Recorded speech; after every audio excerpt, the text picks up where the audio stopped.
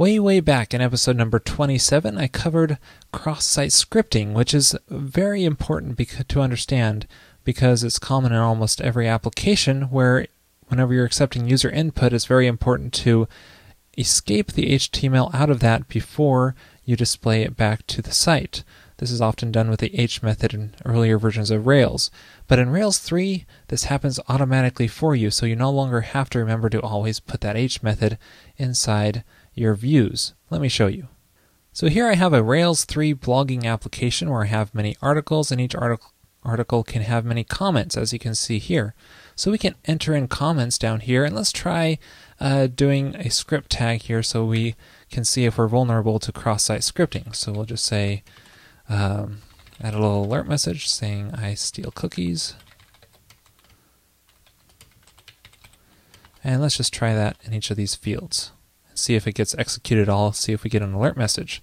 Submit this, successfully created comment, and notice, hey, in this Rails 3 app, it's automatically escaping the script tags from all the input fields that we submitted. Let's take a look at the code and see how this works.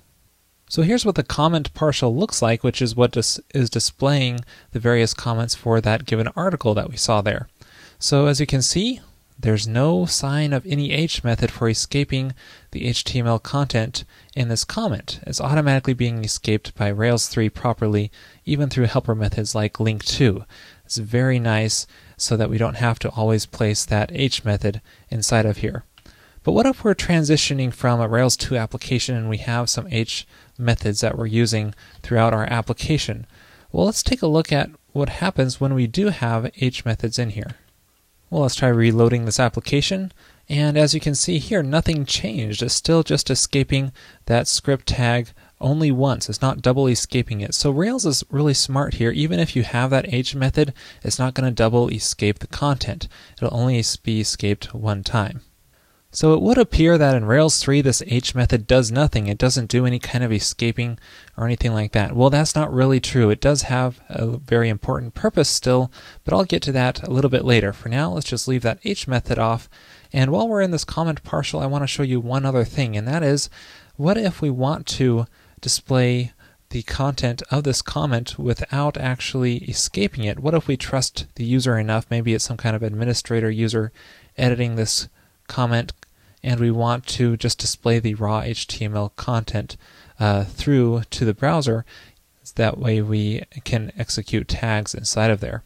In that case, you just type in raw and just pass that content into here as a method, and it'll automatically just be rendered out the raw content instead of being escaped. So take a look at this second comment here. When we reload, you can see we get our alert, I steal cookies, and the comment content disappeared because it actually embedded that script tag into the browser and didn't escape it. So now just keep in mind, in Rails 3, whenever you don't want the content to be HTML escaped, just pass in that raw method. So how is this all working in Rails 3? It seems to be pretty smart about when to escape and when not to escape. Well, let me show you the inner workings of how this is. So let me show you how this works in the console. As you can see, you can access the console in a Rails 3 app with simple Rails C as sort of a shortcut to access the console. And in here I want to show you how the strings work, because they're a little bit smarter. They have the concept of HTML safe strings. So here we can access a simple string, and we can check if it is HTML safe by simply calling HTML safe on here, and that will return either true or false whether or not it can safely be output to HTML without being escaped. So you can return a string marked as HTML safe by simply calling HTML safe on it, and let me just save this into a variable, and that will make a string which is HTML safe. So we can say HTML safe with a question mark, and that will now return true because this string right here has been marked as HTML safe when we passed in that method. It just returns a new string which is considered safe. So really no escaping is going on right here. It's just a simple Boolean marking whether or not a given string is safe. So let's see how this applies back into our view template here. So what it does is it looks at the content that you're being output into the view, in this case comment.content, and it sees whether or not it is considered HTML safe and whether the string has been marked as HTML safe. If it is not safe, then it automatically escapes it when it is output to the view. If it is safe, it just outputs it to the view without escaping.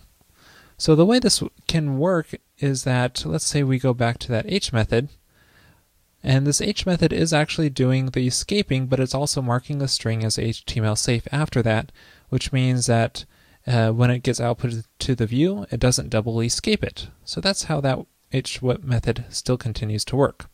And going back to the raw method, the way this works is that it marks it as HTML safe without doing any kind of escaping. So that means that the view does not do a second escape on it at all. It just doesn't escape it. So that's the way the raw and the H method work in Rails 3. Now this is really important to grasp when you are dealing with helper methods. So let me show you here on making a simple helper method.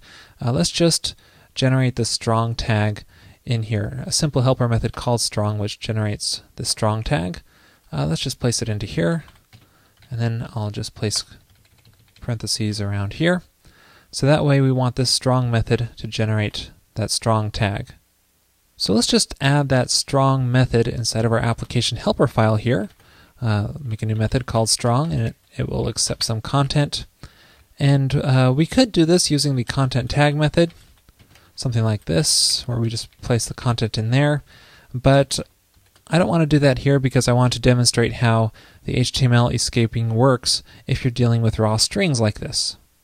So for this demonstration, let's just take strong and enter in our content, and then end it with a strong tag. Let's just try that first. So let's try reloading our view here, and you can see that really did not work the way we wanted it to because it's escaping our strong tag instead of just leaving it as is, and that's because our strong helper method does not return an HTML safe string. So here's two simple rules when you're dealing with helper methods which return HTML. First of all, make sure you're always returning an HTML safe string. So we could just call HTML safe on this, and that will handle the problem of escaping a strong tag. But we also want to make sure that the content in here is properly escaped. And we can do that with the H method, because if someone puts some raw content into here, we want to make sure that that is escaped if the string is not HTML safe already.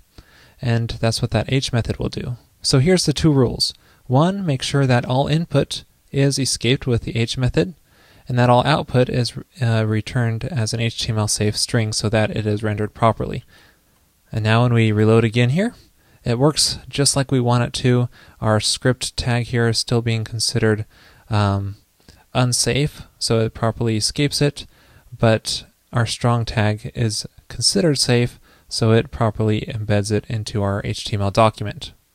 Well, that's it for this episode on the automated cross-site scripting protection presented in Rails 3.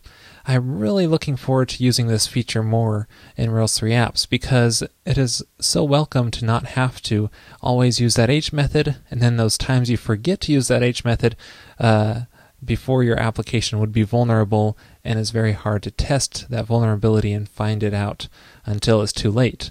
So here, having automatic HTML escaping is a very welcome addition in my book. Oh, and I just wanted to point out really quick here that this is the 3rd year anniversary of Railscast. It started way back in March 4th of 2007, and I haven't missed a week yet, so it's been a blast, and I'll see you next week. Thanks for watching.